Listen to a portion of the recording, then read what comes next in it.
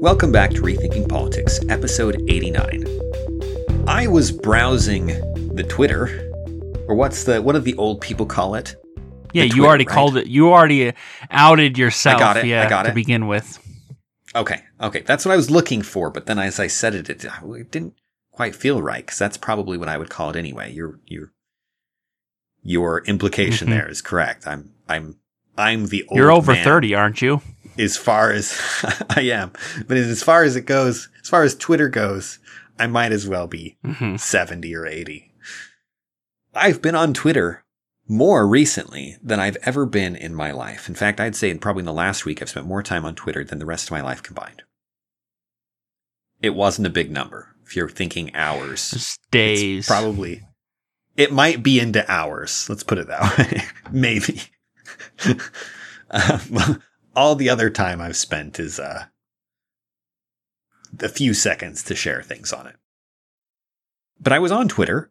That's in no small part due to the fact that I feel like that time may actually be well invested now. No, not well invested. Let's not get ahead of ourselves. Spending time on Twitter is not a good investment in 99.9% of the time. And I'm probably no exception. But I was on Twitter looking at news and I found something. And I was on Twitter looking at news and sharing things on Twitter, in part because Elon Musk took it over, and I'm fairly confident I'm not going to get kicked off of it now. Before, it was always up in the air. I was not going to do something egregious, but you never know, right? When there's people are censoring people for political reasons on social media, you never know. And I don't want to spend a lot of time building up a Twitter account only to have it get the boot for I do love your optimism, Dan, thinking that we could reach the level where we'd get noticed enough to get booted. Yes. I'm like that lazy guy on the couch that doesn't actually do anything. He claims to be ambitious, but doesn't actually do anything, and can come up with all kinds of reasons why even beginning to make an effort will end up not being fruitful. And I'm over here like, hey, at least he made it to the couch. Oh boy. So I found this. This is from Ivy Larson. I don't know who this human being is, but there's the name for you. She writes, Roe may or may not be overturned, but meanwhile, baby formula is scarce, stock market is tanking, gas prices are rising, speech is being censored, human trafficking is up, mental health crises are exploding, drug overdoses rising, crime rates skyrocketing. What else? And you'll get a variety of responses, obviously. You start digging through that pile of dirt and you're going to... What's wrong with the world is a very broad question and people can come up with it. Some of my favorite answers included one guy who's clearly all about Trump, talking about basically how we should... our president isn't on Twitter, and someone else who was like, we're not bombing any countries as far as they were aware of. You get all kinds of political things thrown in there. But there's some point to that, right? There's actually a helpful list. Baby formula scarce, stock market, gas, speech, human trafficking, mental health, drug overdoses, crime. And I thought, is that all accurate? That's a lot of stuff when you put it together side by side. Brad, are we okay? Like, is life okay? Don't ask me that, Dan. Is the world falling apart? Now, don't ask you that. How's your week been, Brad? You doing all right over there? I don't want to talk about it. Brad's barely hanging on. If you hear a thud, it's him collapsing onto the floor somewhere near his microphone.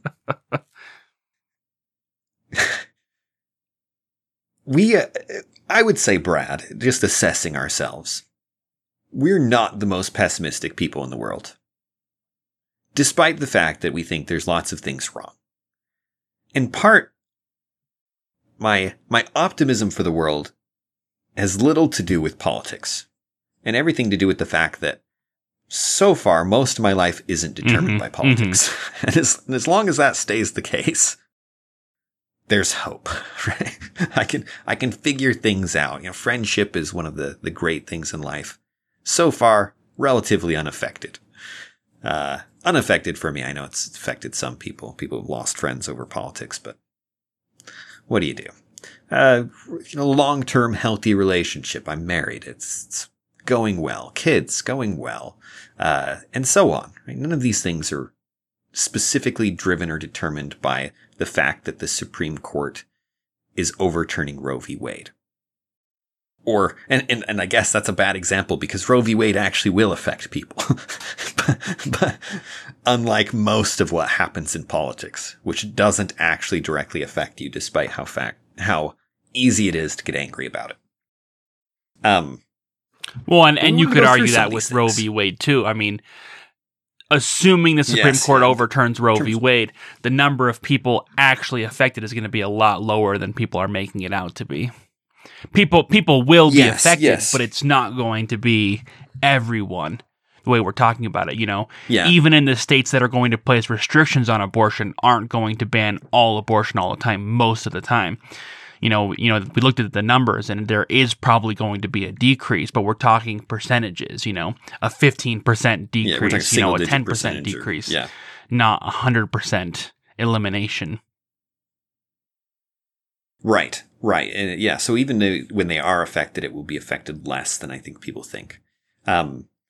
Doesn't mean that politics doesn't affect people. It just is a reminder, I think, Dan, trying to remind us that the majority of our lives are still outside of politics, even though they do intersect quite frequently. They do, and they do intersect, and it is still mostly outside of politics. The most important things that happen to you, the things that are going to leave you weeping and wailing, or the loss of a loved one, is going to be something far more devastating generally than anything that's going to be determined by the legislature. Though, to be fair, nothing is ever determined by the legislature these days. Let me just make this as confusing as possible. I'm going to say something, and then I'm going to qualify it with the fact that politics doesn't work. Anyway, what's interesting about this list is that that's a lot of bad things. And those are serious things that do affect people a lot. And those are things that may or may not be driven by politics. Baby formula being scarce. Affecting a relatively small subset of people, but affecting them in a dramatic way. Stock market affects everybody and can affect everybody in somewhat significant ways, more or less significant depending on what you're losing. Gas prices affects everybody, period. Though the effect is more or less depending on your wealth. Speech being censored, I think overall ruins the conversation for people. Whether or not they know it, it does have a negative impact. Human trafficking dramatically affects a small group of people and through them affects everybody else. Mental health crisis. The numbers on that are freaky. Drug overdose, crime rates. This is the world we live in. And it's weird to be, often when we're talking about political systems, Brad, I feel like we're a step away, right? When we're talking about the Federal Reserve and principles of economics and inflation and these kind of things, we get to be somewhat objective observers from the sidelines. You get somebody who dies of an overdose in your family. Or, a crime that actually affects you directly and so on. The mental health stuff that's destroying the youth. That really colors the world. If you interact with other human beings, these things affect you. But we're going to start at the top, baby formula. And as we go through these, I want to think big picture for a minute. Are these connected? Is this temporary phenomena? Obviously there's ups and downs in life, and hopefully these things are temporary, but we'll discuss that as we go. How scarce is baby formula, Brad? It's really I was about to say it's not gone, but it's surprisingly scarce. There are severe shortages depending on where you are and what you're buying. Yes, and I have a new baby. Unlike an old baby. Breastfeeds. Which is what I have right now. Unlike an old baby. I'm dealing with an old baby right now. I have. My wife breastfeeds, but to some degree we have to supplement. And it's always nice to have some formula on the side. You never know in terms of milk supply and things. So this does affect us. It means prices have gone up, and it means that in many cases, you go to buy formula and you will not find it. How often? 40% of the time on average. Varies depending on where you live. Most states, it's 40 or 50%. But on average, it's about 40% of the time people go to the store to buy it, want to buy it, have the money to buy it, and it's unavailable.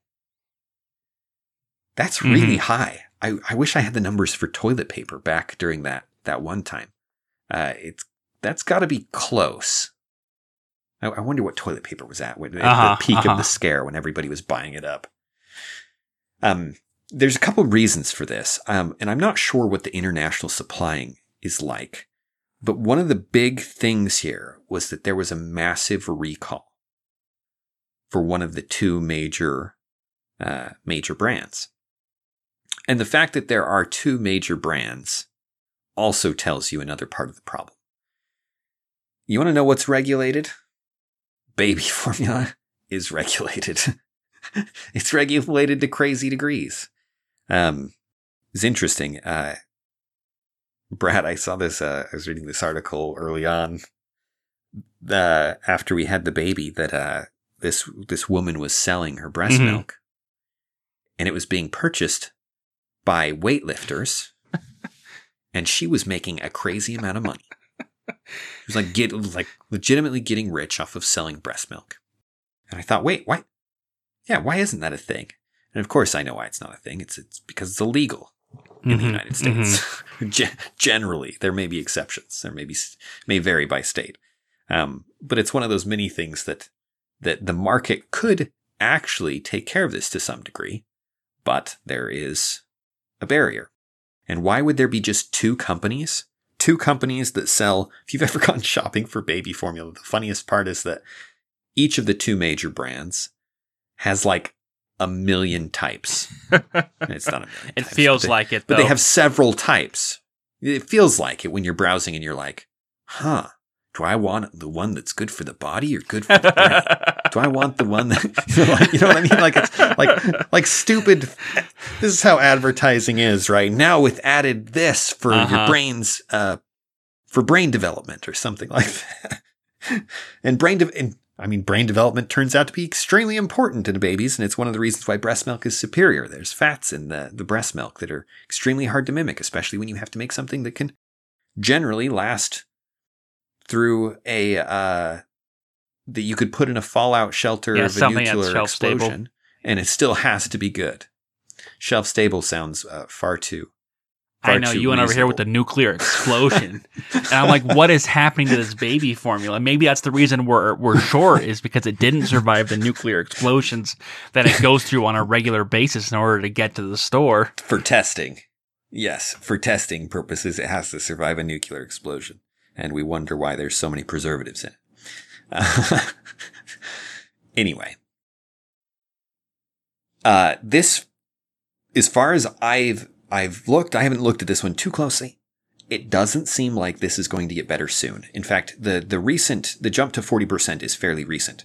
You were getting shortages last year, but they were smaller. At the beginning of this year, I want to say it was single-digit percentage.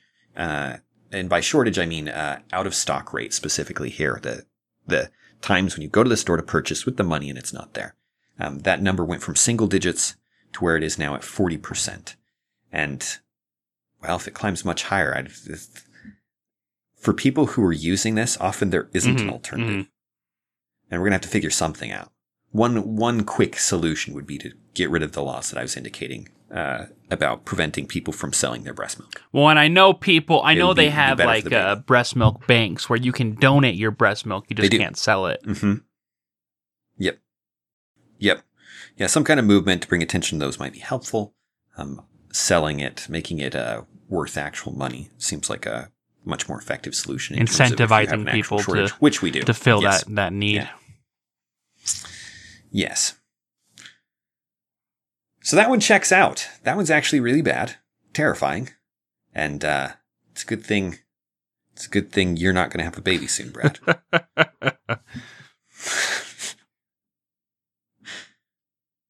The second one, the stock market tanking. Now, my favorite part about stock market headlines is which word they choose to describe it. Tanking, crashing, booming. All of them imply something, but I don't know if any of them are strictly defined. So you can get away with kind of whatever flavor you'd like to throw on it. In this case, tanking is a pretty good word, I feel like. Crashing is another pretty good word.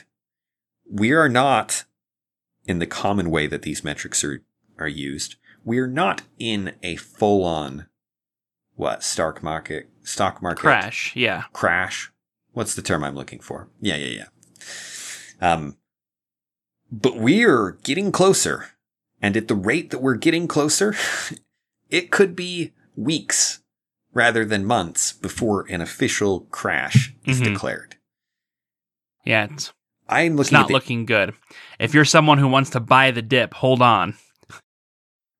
Yes, hold that. It's bad enough that if you Google stock market, you're going to get massive amounts of financial advice on what you need to be doing right now. Because you need to be doing something right now.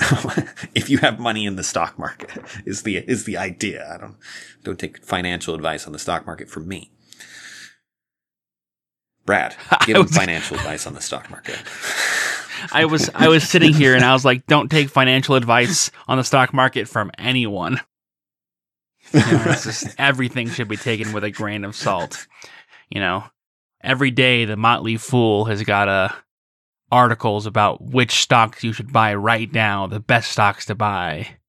And and I was like, if you're right all the time, why are you writing these articles instead of making millions, Something I wonder about all the time. Like, they can't be paying you that much for this article.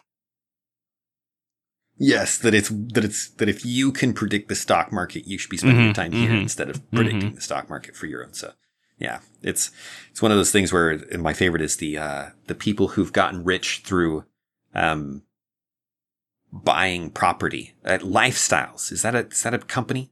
That's a group that does this. They buy. The idea is they've been so successful at buying and selling property that now they're going to train you on how to buy and sell for a low price of 5 payments of $1,999. Yeah. Yeah, and this is not to cast aspersions on everyone who's like on the motives of every person who has like come to the point where they feel like they've mastered something and they now want to teach it, even though they could just continue practicing and make more money that way. I'm sure there are people who are like, I want to share this now. But it does make me a little suspicious. Because there are a lot of people out there who are touting that claim, that they've already made it and they're now devoting their time to helping you. Yes. The S&P 500, one of the 3 major, stock exchanges? What's the right terminology here? Stock exchanges? Stock boards? Stock trackers? I'd call them indexes. You've got the Dow Jones, the NASDAQ, that's the word I'm looking and for. the S&P. Because you've got the New York Stock Exchange, which is different than these. These are the indexes. Yeah, I was just throwing out terms after I realized I wasn't sure what it was. Are you sure you need to have that disclaimer still about how people shouldn't take stock market advice from you? I think we can cut that out. I think people have been convinced. Come sell on my stock market. My personal stock market, and I will show you how to get rich. So the S&P 500 is noted by people who supposedly know what they're talking about, unlike myself, that as the particular index, if you want to look at U.S. stocks, U.S. stock market performance. The U.S. stock market, the S&P 500 declined 13% through April. This is according to a Reuters article titled Explainer, Why the U.S. Stock Market is Tumbling in 2022. This is the other thing if you browse stock market crash you're going to find. You're going to find Forbes and Reuters and the New York Post and probably everybody. I don't know why I'm listing specific names here. Probably virtually every paper that ever talks about the stock market is going to give you an explanation. And there's going to be an article that says, here's why. At one point, since May, it's fallen further. And as of Tuesday's close, I'm going to look at the date real quick. Tuesday of, yesterday. Look at that. Good. Got the most recent article up by sheer coincidence. By Tuesday's close, it was down 16% year to date. At 20%, 20% is something of a benchmark. Once it's down 20%, it'll be described as an official bear market.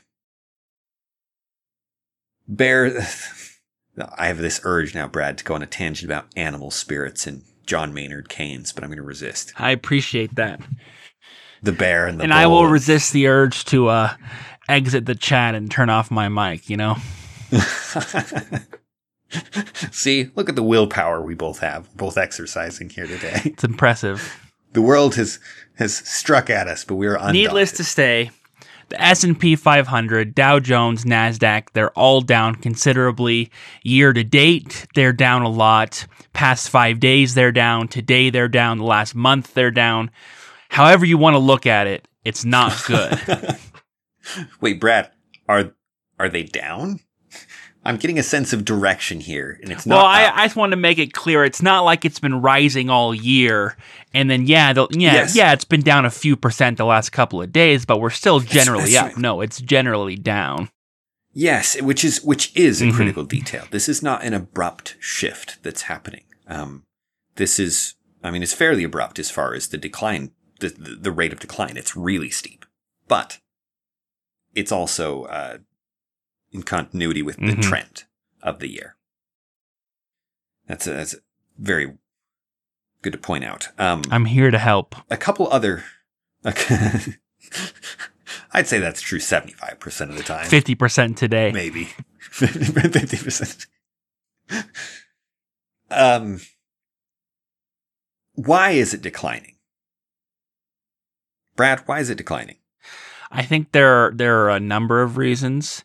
The number one is that the stock market is not a very well-grounded instrument, and so it has a tendency to inflate and deflate. It has a tendency to boom and bust. That in and of itself is a reason at any point for it to collapse. In other words, it's gone up, so it's going to come down. But more than that, you've got a lot of economic indicators that are telling people that now may not be a good time to invest. Inflation is at record highs, but combine that with the Fed's action to curtail inflation indicates that there's going to be either a recession or something close to a recession in the near future, which is going to hurt a lot of businesses. And so things are looking bad economically on a worldwide level, but also on a more local U.S. level that it's not a good time to invest. And so a lot of people are starting to worry. They have these fear indexes that look at how concerned people are about what's happening, and those fear indexes are really high, which means I think things are going to get worse, not better. Hey, that's the bear spirit right there. We talked about China's economy being something of a bust lately, and that's certainly a part of it. The war, there's a lot. There's a lot. As you said, the world's just not looking like a good place to invest money right now. And interest rates climbing from the Federal Reserve policy, which should happen. We desperately need a corrective to the interest rate. Ideally, it'd be the market corrective, which would put the rates at a ridiculous price for a while. You need an adjustment. The reason you have to adjust ultimately is malinvestment, but we'll get into that another time and have. Suffice to say, the stock market is in fact tanking, and it may be tanking into quite the abyss. It may be tanking into a legitimate crash. We're probably due for one, as you pointed out, Brad, the cyclical nature of it, of booms and busts. Probably due for one with the way our economy is arranged. The third thing, gas prices are rising. I don't know that we need to say much about that. It's $4.28 is the average today.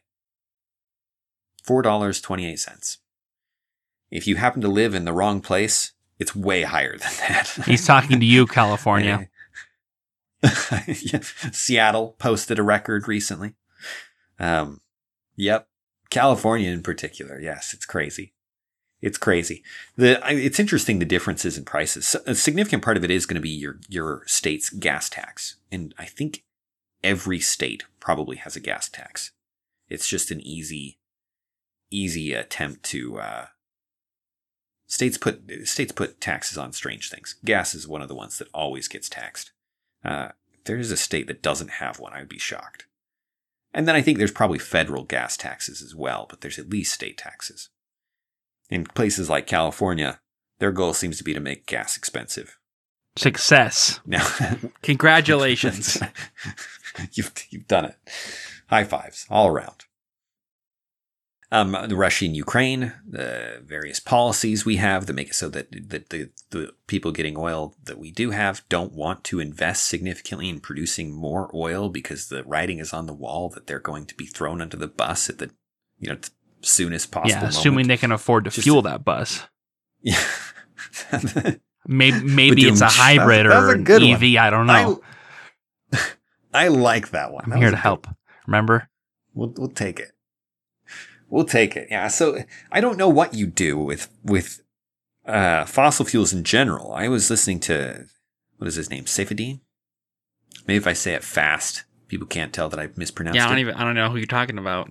He's an economist. We'll talk more of him probably in the near future. Once you've had a chance to look up how to pronounce his name, is that what you're saying? That's right. We're going to stall. I know his economics and his papers on fuel by heart, but his name, that's the thing I've got to look up. We're ways from being able to discard fossil fuels, and it's an illusion to think that we could switch to anything else. Nuclear should become something we adopt soon. None of these things are going to help us with driving cars. With cars, we've got serious problems.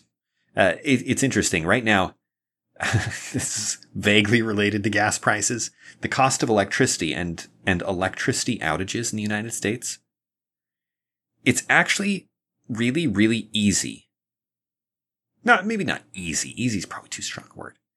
It should be easy for power companies to power things like the AC when it's hot. We've become accustomed to this idea that sometimes it's too hot and our power is just going to go out. It. You in Texas have definitely gotten comfortable with that. Yeah, in Texas it's the cold, right? Oh, it's too cold. No wonder the power went out. You have what is essentially a giant engine, and you put fuel into it, and you get energy out. And you just need to put enough fuel into it. It's a mathematical equation in some ways.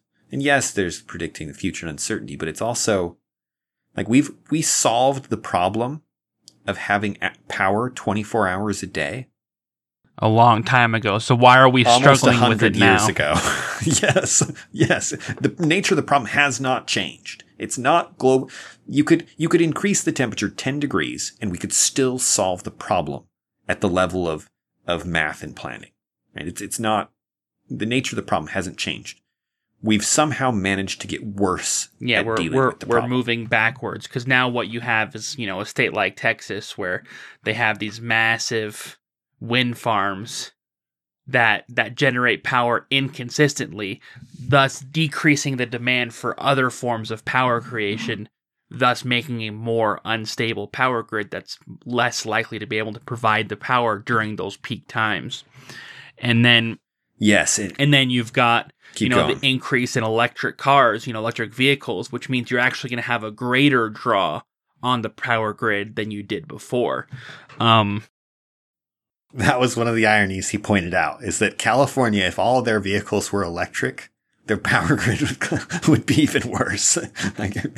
No, and it's not just that. I mean, we got a rise in solar chargers, right? So it's like, okay, well, what we'll do is everyone will have solar chargers on their house, and then they'll have electric vehicles. Great, your electric vehicle's not at your house during the day; it's at your place of work. So while your house is producing electric power, it's not drawing that power, and then your car gets home at night to draw the power that's no longer being produced, which means now you need your municipal, power companies to be providing power almost entirely at night because they're getting so much extra during the day and having this draw at night that there's no power to supply for, and it just gets more and more muddied because our priority is no longer, as you said, Dan, producing reliable power. Our priority is the environmental concerns.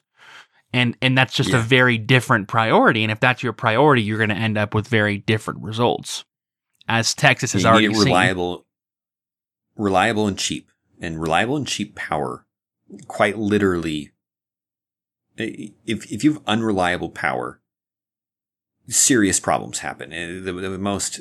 Perhaps the most striking example is again, I'm drawing from this man whose name I don't dare try and pronounce a second time. But as I said, we'll talk about him in the future because he's great on energy. He was talking about how you get, if the power fluctuates, if you don't have reliable power in hospitals, and at this point, I want to say we probably do have reliable hospital power, even when the rest of the grid is unreliable because we have backups and things for those. And maybe that's not true. Maybe the power issues are getting bad enough that even our backups are failing. But if you're in a country that can't get reliable power to hospitals, you can't take care of premature children. Premature babies die, along with a number of other people with certain other medical conditions. You can't take care of them without power. And so if the power is unreliable, you can't take care of them. Not to mention that it makes all outcomes in terms of the hospital care worse because all the other things require power, at least in some there's form, a certain level to the quality of life that we experience because of the power grid. Like another small example of that is refrigerated insulin. Something where you need to have, where you can't have 5 days with no power consistently and still, have refrigerated insulin, Yes. There's just certain medical conditions that we can't deal with. And I bring that one up because it's much broader than just hospitals. I mean, the number of people who are taking insulin every day in the United States is astronomical. And they are able to because of this system we have set up. That's considered, that's reliable. It's huge. Yeah. One of the best things you can do to bring people out of poverty is cheap, reliable energy. In fact, it might be the best thing. It might be the key to all the other things. And we're taking all kinds of steps to make it more expensive. We not only incentivize things that are less effective, but we then punish things that are more effective and more reliable. Speech. Speech is being censored on social media. This is true regardless of the political spectrum you come from, unless you have the one political spectrum, which is the perspective that the social media group, whichever one it is. Generally, we're talking Facebook, Twitter. I don't know what other ones. Patreon is kicking people off. In fact, Patreon, my favorite part about Patreon is that they kick people off for things that they do off of the website. And if you're on Patreon and you happen to have the wrong perspective and someone complains about, say Brad and I used Patreon to fund or even start over here. I believe in you. You could say something in a newspaper article you published as part of a job, and then you're doing some kind of Patreon thing on the side that's unrelated. And they would look at your newspaper article and they would delete your account. It doesn't have to, you'd think that what they're worried about is the money that goes through them going to efforts they don't like. And they're past that line. There are people who are getting kicked off for things they've said in an entirely different context than what their Patreon account No, yeah, is. they've gone to the full cancellation mode of, if you do this, or this, we consider you a bad human being, and therefore you shouldn't partake in any of our services, regardless of what you're using our services for. Right.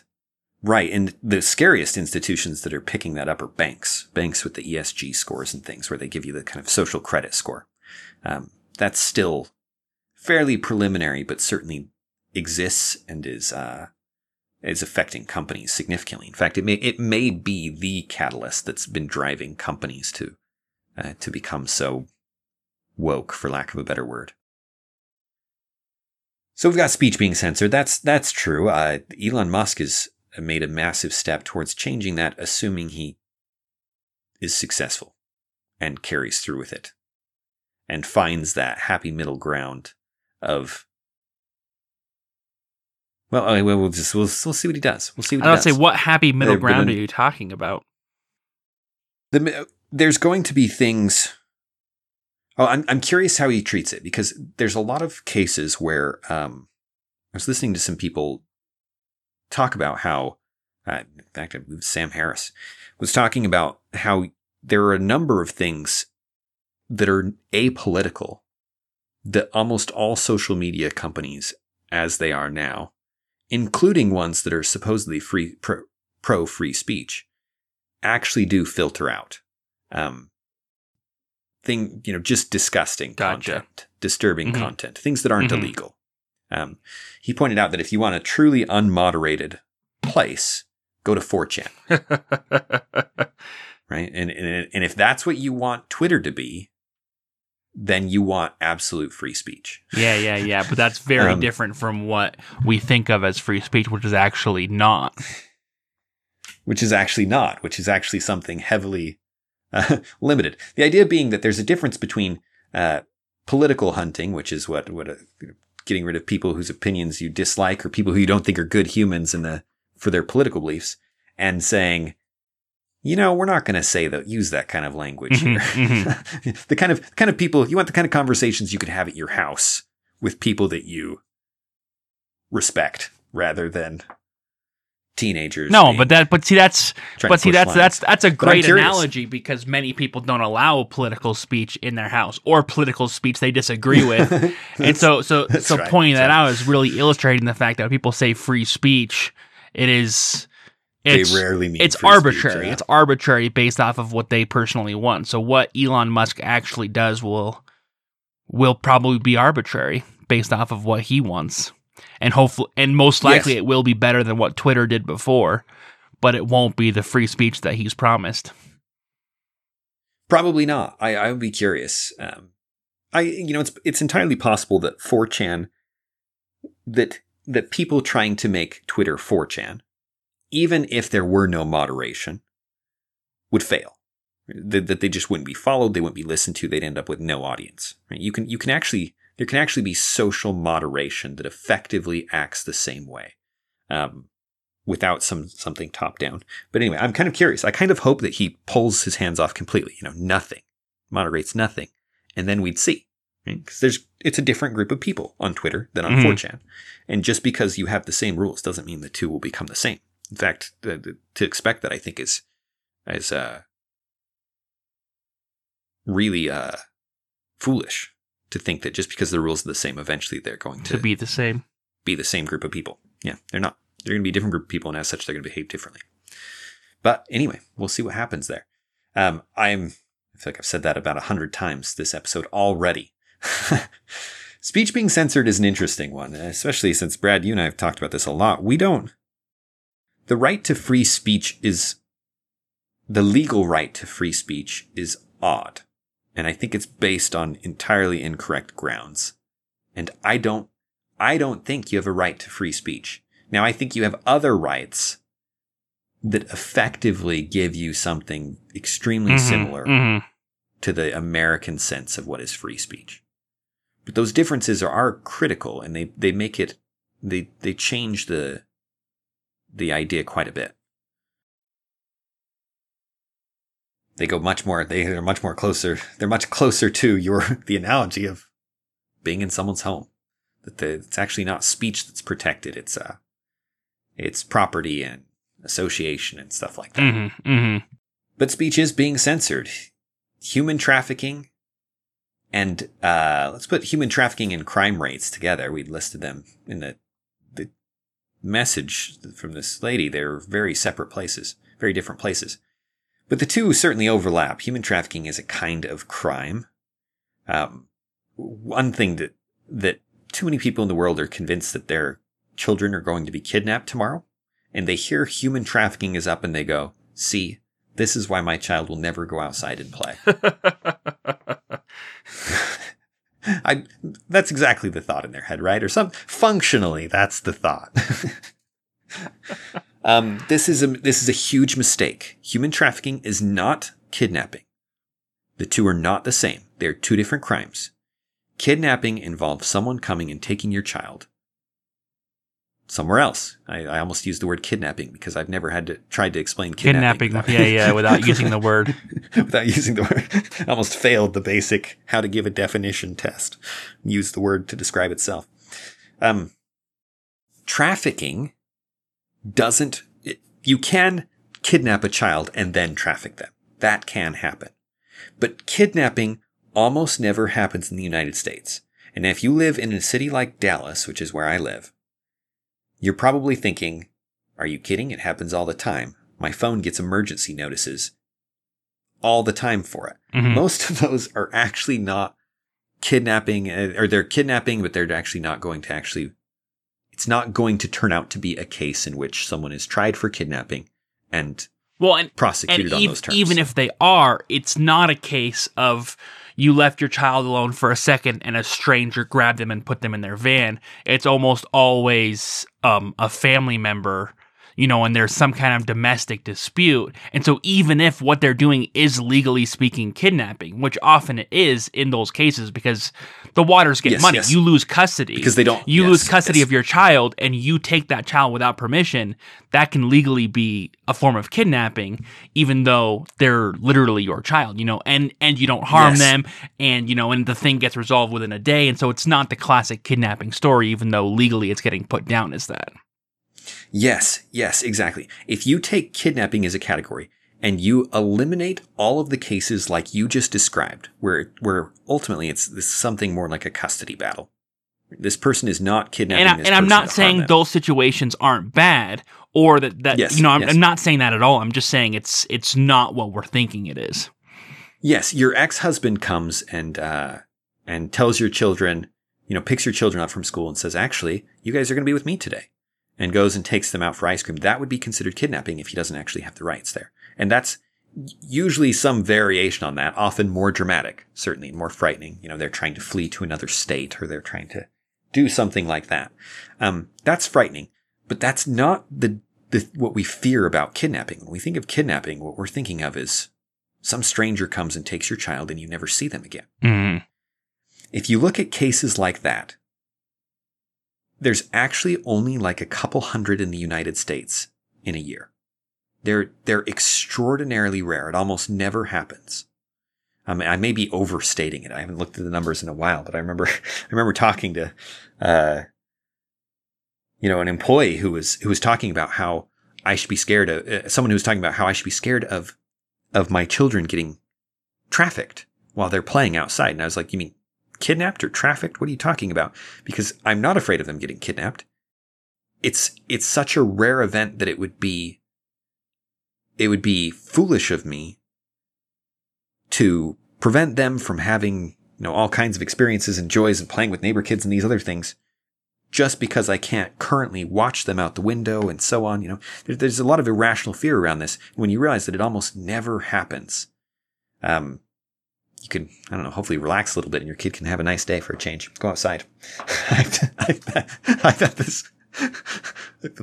there's these people we know that their children never leave the house unless they're with their parents. And there's all these neighbor kids out playing and having a good time. And I just feel so bad for these kids. Anyway, There's your parenting advice. Don't be so afraid of kidnapping that your kids have a miserable childhood. I mean, first we get stock market advice, and now we get, parenting advice. This is just right. Your wisdom is overflowing today, Dan. Come and bask in the radiance of me. Human trafficking is different. Human trafficking usually involves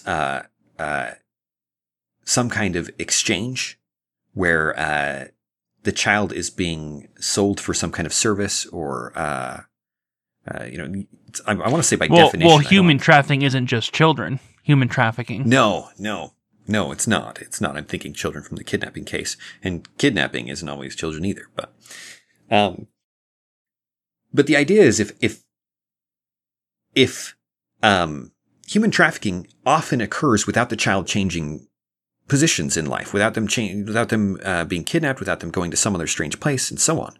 It's usually someone they know, as it would have to be. It's hard to be for a stranger to enter someone's life while they're still doing what they're doing, and then suddenly have enough control over them to traffic them. But usually it's associated with selling like sexual favors and things. So if you were to pimp someone out, you are trafficking them. That's a very different crime, and it's a crime committed by people you know almost exclusively.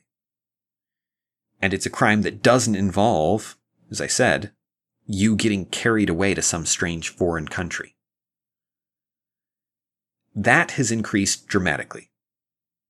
Or at least it's up. It's been on the increase for a long time. This is one of the few crimes that over the years hasn't gotten significantly better. And I would just like to clarify real quick that even that is possibly the most popularized representation of human trafficking, but it's actually not the most common.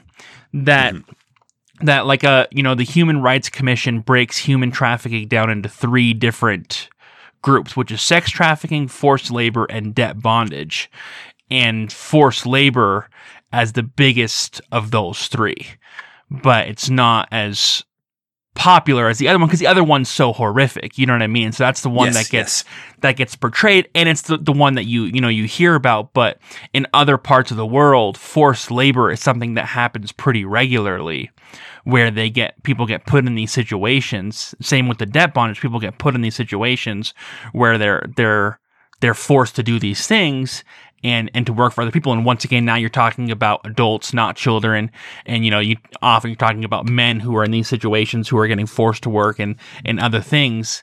That's not as glamorous, but is actually a huge chunk of those numbers. And so when you're looking at human trafficking numbers, understand that that's going on too. Yeah, these are those things that you just described, the 3 categories, they're all very different. Mm-hmm. The image we have in our heads is almost always sexual trafficking. And almost always of somebody helpless, a child, or a woman surrounded by stronger men, or something like that. And once again, that's not to diminish what does happen, because it absolutely does. Sex trafficking absolutely does happen, and it is horrible. I'm not trying to. I'm not trying to diminish that. Kidnapping, in the classic sense that everybody's afraid of, does happen, and it's terrifying. And because of how terrifying it is, people. Yeah, and we've talked about that with risk analysis before, is when something is so horrible, that it doesn't matter how rare it is, just seeing it at all is a nightmare. Yes. Other crime rates. This is, overall, the violent crime rate has gone up. This is, I'm drawing statistics from 2010 compared to 2020. One of the problems with crime rates, we've talked about this, I think we talked about this in our racism episode, or some of those related ones when we were looking at murders and disproportionate police responses and things. Police statistics and drugs. We've talked about this a lot, haven't we? Police statistics are somewhat rough. You get them, they vary on a state-by-state basis. There's been efforts to standardize within states, which is good, which helps because it used to be precincts varied in what they reported and what they qualified as what crime. The standardization here has been extremely useful to get a better picture of what's happening on a state-by-state basis. They're compiled then further by the FBI, which publishes numbers every so often, but that's a slow process. As such, we're dealing with old numbers. mostly 2020 numbers here. What's interesting to note before I get into these is that unlike trafficking, almost every other crime, violent crime, has gone down over the years. 5 years ago, we were at a low point, or 4 or 5 years ago. Crime is like the lowest it's ever been since we've been tracking it. That's changing. Overall, violent crime has gone up 12%. 12% doesn't seem like that much, at least to me. But when you break it down further by which crimes, it's more frightening. Wait, how many witches are committing crimes these days anyways? Witches are on the rise, ladies and gentlemen. Oh no, this is how the Salem witch trials were started, a podcast in which they weren't careful with words. They're talking about witch crimes. When you look at witch crimes, it's out of control. It's out of control. Here's the trick to understand this. Property crimes have actually gone down. Overall property crimes down 33%, burglary down 51%, larceny or theft down 33%, robbery down 23%. The one oddity here is motor vehicle theft, which is up 48%. I have no idea why, but I feel like there must be a why. An increase in Grand Theft Auto, 48%? That's a crazy increase. Why?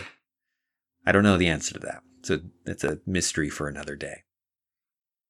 But listen to the violent crimes that have gone up. Murder and manslaughter, 26%. Rape, 38%.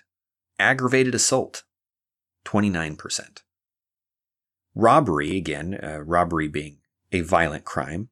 Robbery is what? Does this include by definition assault? I'm hazy on my legal definitions. No, robbery doesn't need to have assault. Which one? Because I feel like it does, but we'll. No, because you rob a bank, you pull out a gun and say, "Give me the money." Isn't assault; it's armed robbery. That's right. And so it is a violent crime. Yeah, that's still an act of violence, even though it's not assault. Yes, you're right. Yeah. So robbery is. That's right. Robbery is technically considered a violent crime because it involves the use of violence or intimidation. Mm-hmm. And that's what sets it apart from burglary, from theft or burglary. Mm-hmm. Yes. Okay. So property crimes down, except for motor vehicle theft. Violent crimes up, except for robbery, which is partially, motivated by a property. It's odd. Now, part of that may just be that more people have been home over COVID. This is 2020 crime statistics. And we get 2020, 2021. The anecdotal information we have, you can get some state-by-state information right now on crimes, is that, again, all of the crimes are up. Hopefully they're going down again. Hopefully they're returning to pre-COVID levels. But that would be good news. But for now, the trend is that after many years of going down generally, there are some years where they'd go up a tiny bit, but in general the trend was down. They have jumped. Mm-hmm. They've jumped by massive amounts. 29%, 26%, 38%. These are big numbers. Why? And I don't know the answer to that. We could speculate a little bit. It may be related to the drug overdose deaths. It's another item on this list. Drug overdose and mental illness. Both up. Mm-hmm. Drug overdose was up by, what's the number?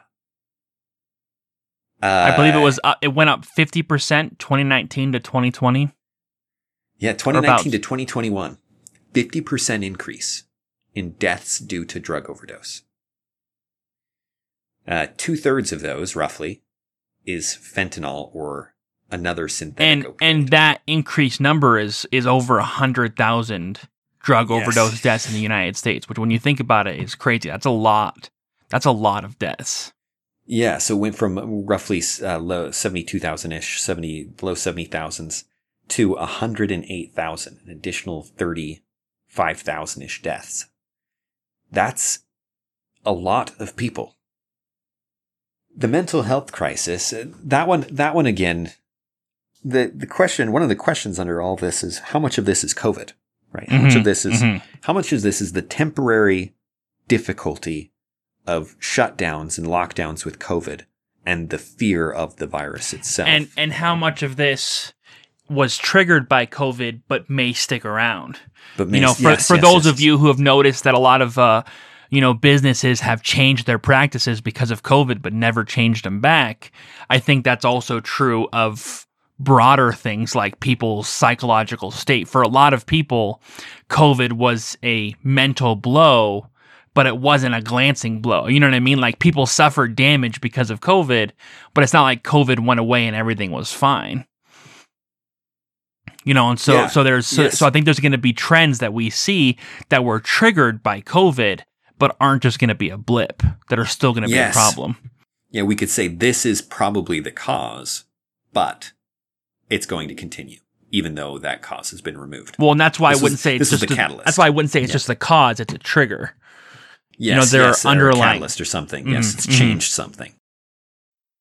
Right. It's not merely a force that once removed, everything will be undone. Because you could say that with mental health, that mental health in the United States has probably been deteriorating over years, and you've got lots of things that are contributing to that. Increased isolation. Social media has had some really negative effects, and things like that. Decrease in strong relationships between people, other things like that you can look at. And then you have COVID that amplifies all of these things all at once and brings a lot of those things to the surface that might stick around after the fact. Right. Jonathan Haidt wrote an article about the Tower of Babel, or Babel, depending on how you pronounce it. And he noted in there that relationships in general, to turn back a little bit to social media, that we've gone from using social media to keep in contact with people and to improve relationships. Right? It was a useful tool within the context of relationships with friends and family who are distant, to a way to propagate your brand and your social status. And that those are two fundamentally different goals with social media. And one of them is a ticket to being closer to people, and one of them is a ticket to being, well, a brand, something distant and artificial. Related, another note on social media, because social media, as the mental health crises are in so many cases getting out of hand. If you look at teenagers, I think every generation has looked at teenagers and been like, man, you guys are messed up. But in some, and so some of that is going to be, some of that's just the way it is. Generations, there are generational differences. But no, if you look at things like increases in mental health problems that are beyond what you'd expect from people just losing the stigma of talking about mental health problems, there are really, really big red flags. For example, there's been a massive exponential increase in the number of teenagers who are diagnosed or self-diagnosed. They're diagnosed when they're being diagnosed with multiple personality disorder, or what is the term, Brad? I'm so bad at this game. Really are. I wish I could tell you right now that I've thought of the term, but I'm choosing not to tell you to make you suffer, but I can't think of what it is. But you can't think of it either. There's a different term for it now, but most people know of it as something about dissociative personality disorder. There you go. That's what it is. It's the two terms are used. People use multiple personality disorder so often that even though they switch the term, they still put it in parentheses after, even in like in articles and even in medical things. So I don't feel that bad. That is an extremely rare disease.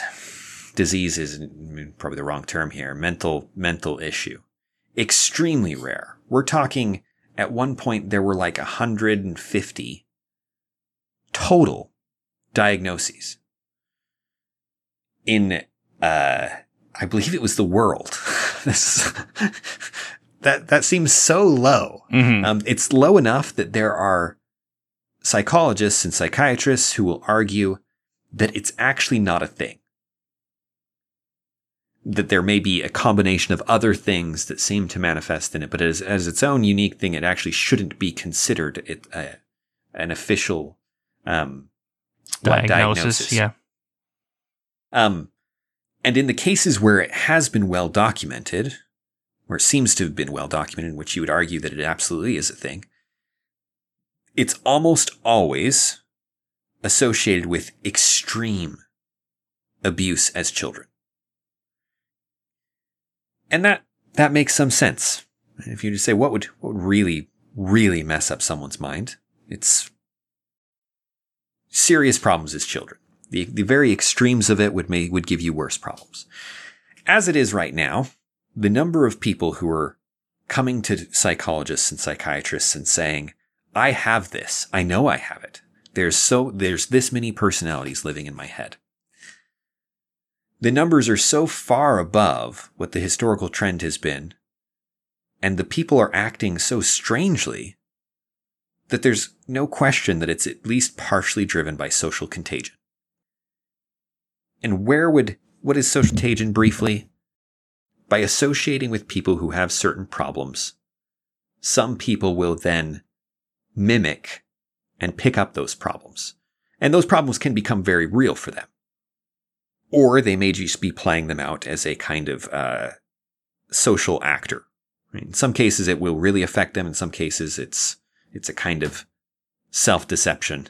And I guess the line between those two is not easy to draw in mental things, because it's all in your head, literally, or at least mostly. Right? Our ability to navigate what functionally is the difference in the actual concrete brain in your head is very limited. Some of the assumptions that we thought were solid gold in terms of psychology that we had made 20, 30 years ago have turned out to be not quite as solid. The chemical imbalances idea has been refuted, for an example. There's some truth to it, but it's much more complicated than we thought, and it doesn't always seem to play out the way that we think it would. Anyway, I'm going to go down a rabbit hole of psychology here. There's no question that social media is linked to these things. The correlation is astounding. The more time you spend on social media, the more problems you're going to have. And yes, having problems may lead you to associate with people on social media more. The reverse causality makes some sense. But you can control for some of those things. And if you spend a lot of time on social media, you're going to have problems.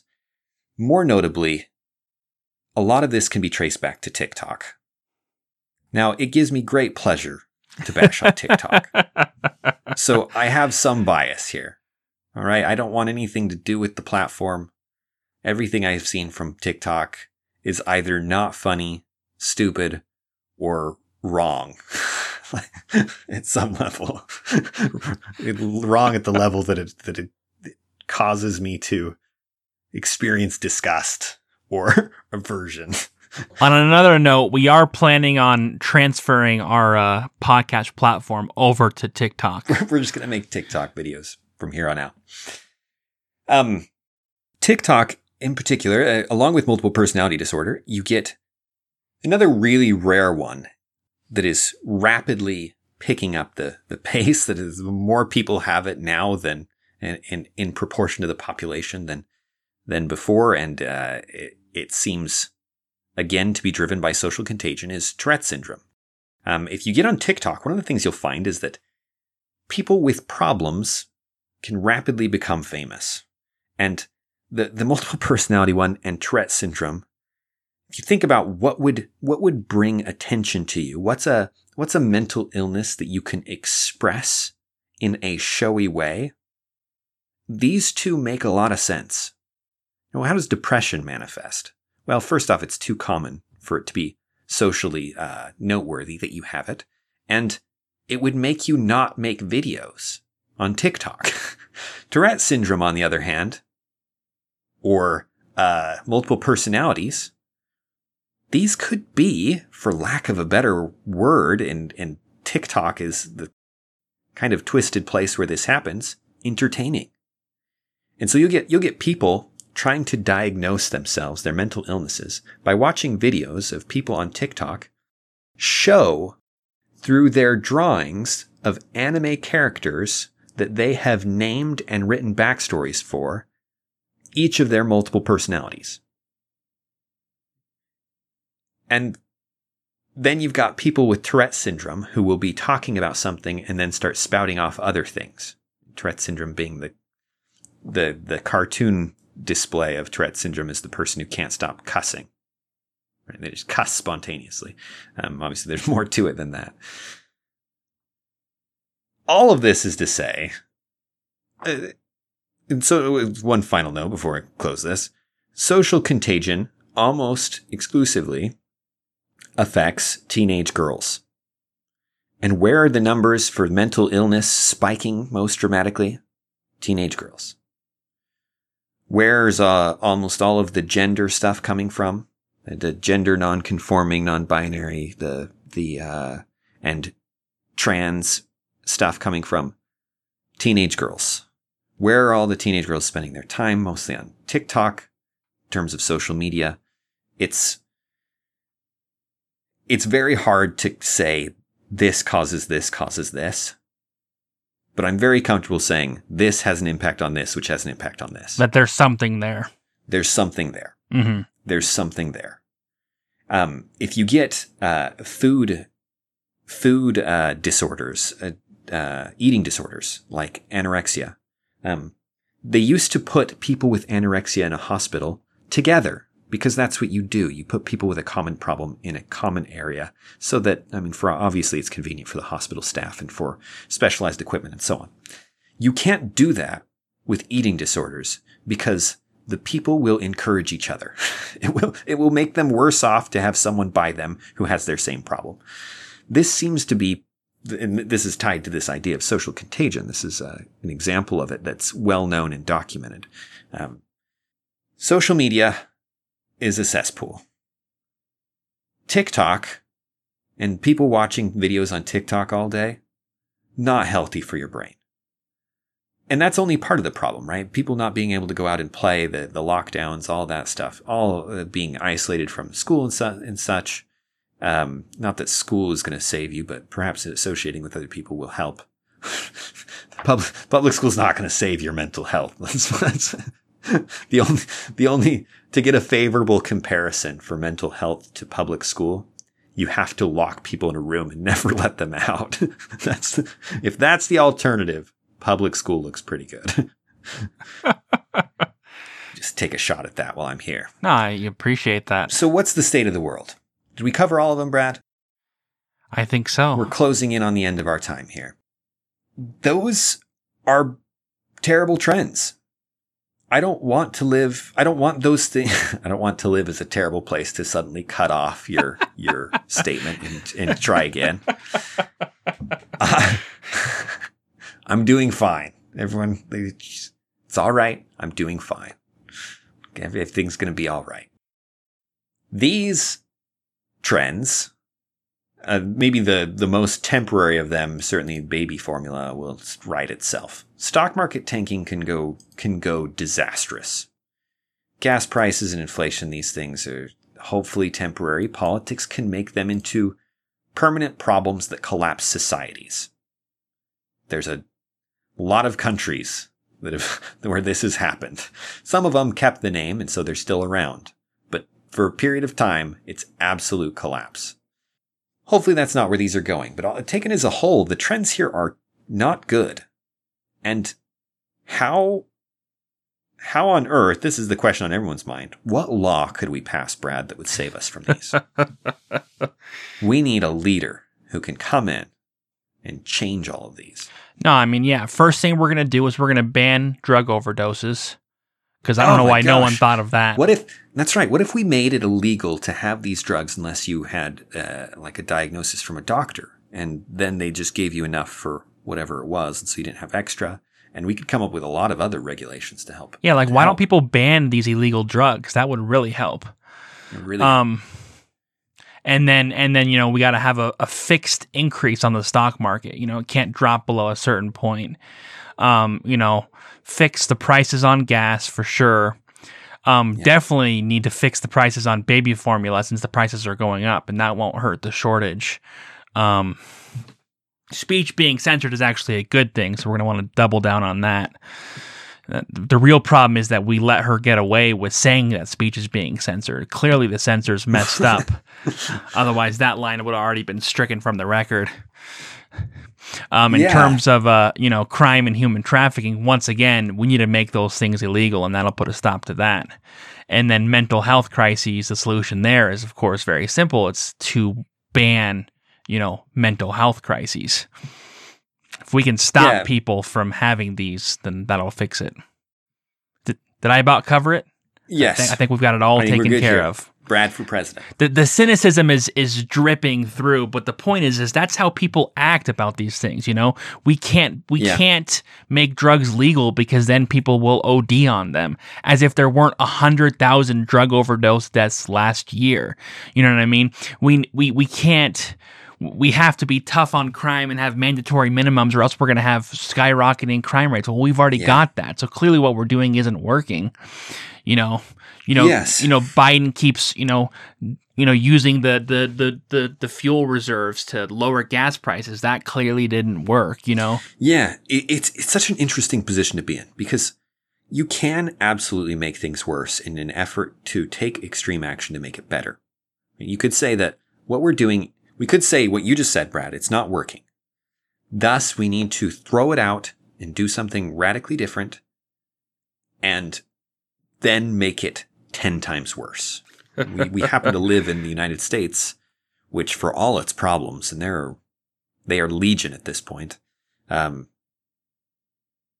feel extremely prosperous just living here compared to most of the world, right?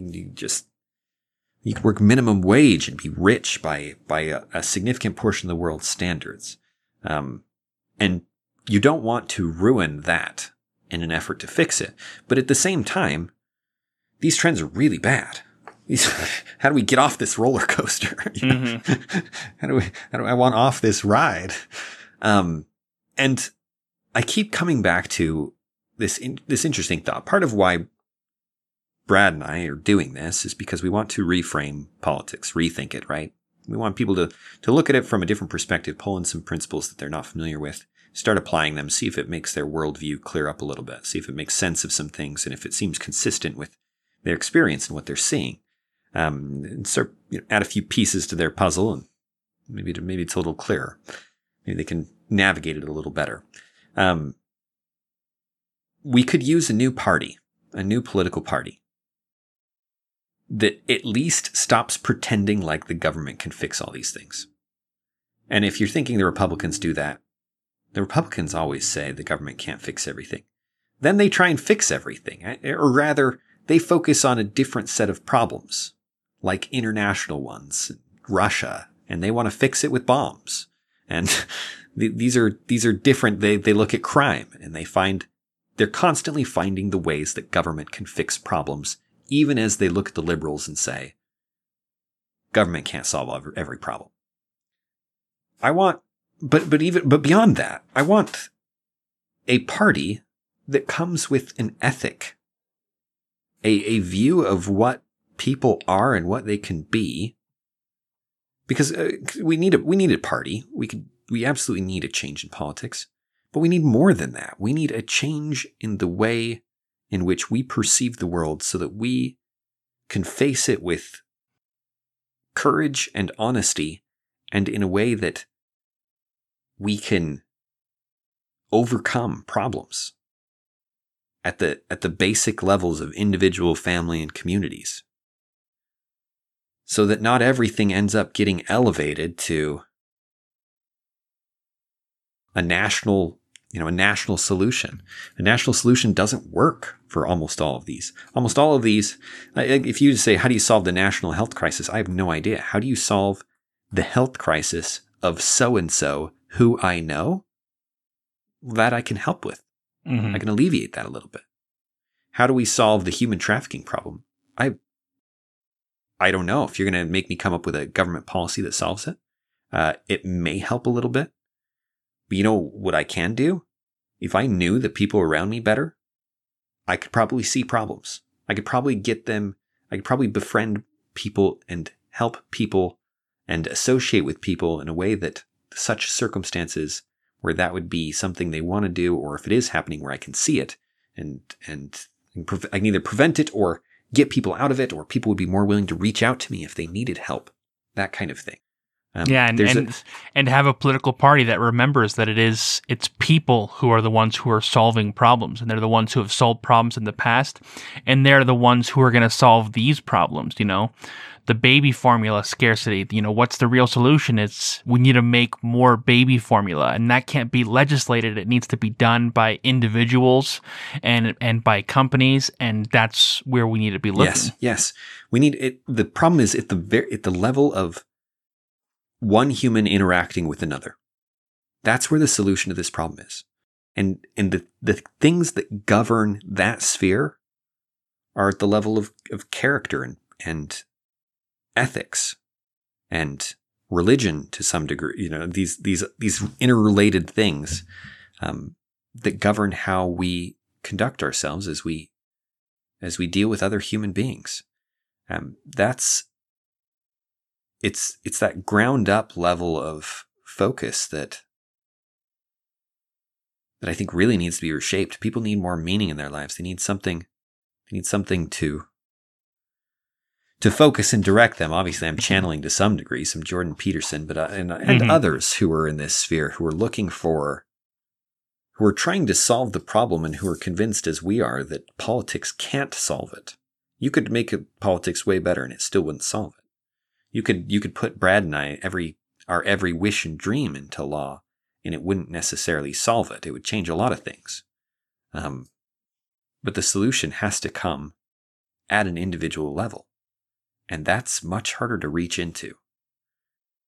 It's much easier to bemoan big systems and failings of politicians who, heaven knows they're virtually useless most of the time. Just kidding. Despite how often I have voted for the person I like, my life has not become a paradise. Anyway, I digress. What are your thoughts, Brad? Send us home. I'm already home, Dan. I don't know what you're talking about. Did you make it to the couch yet? Soon I'll be out of bed.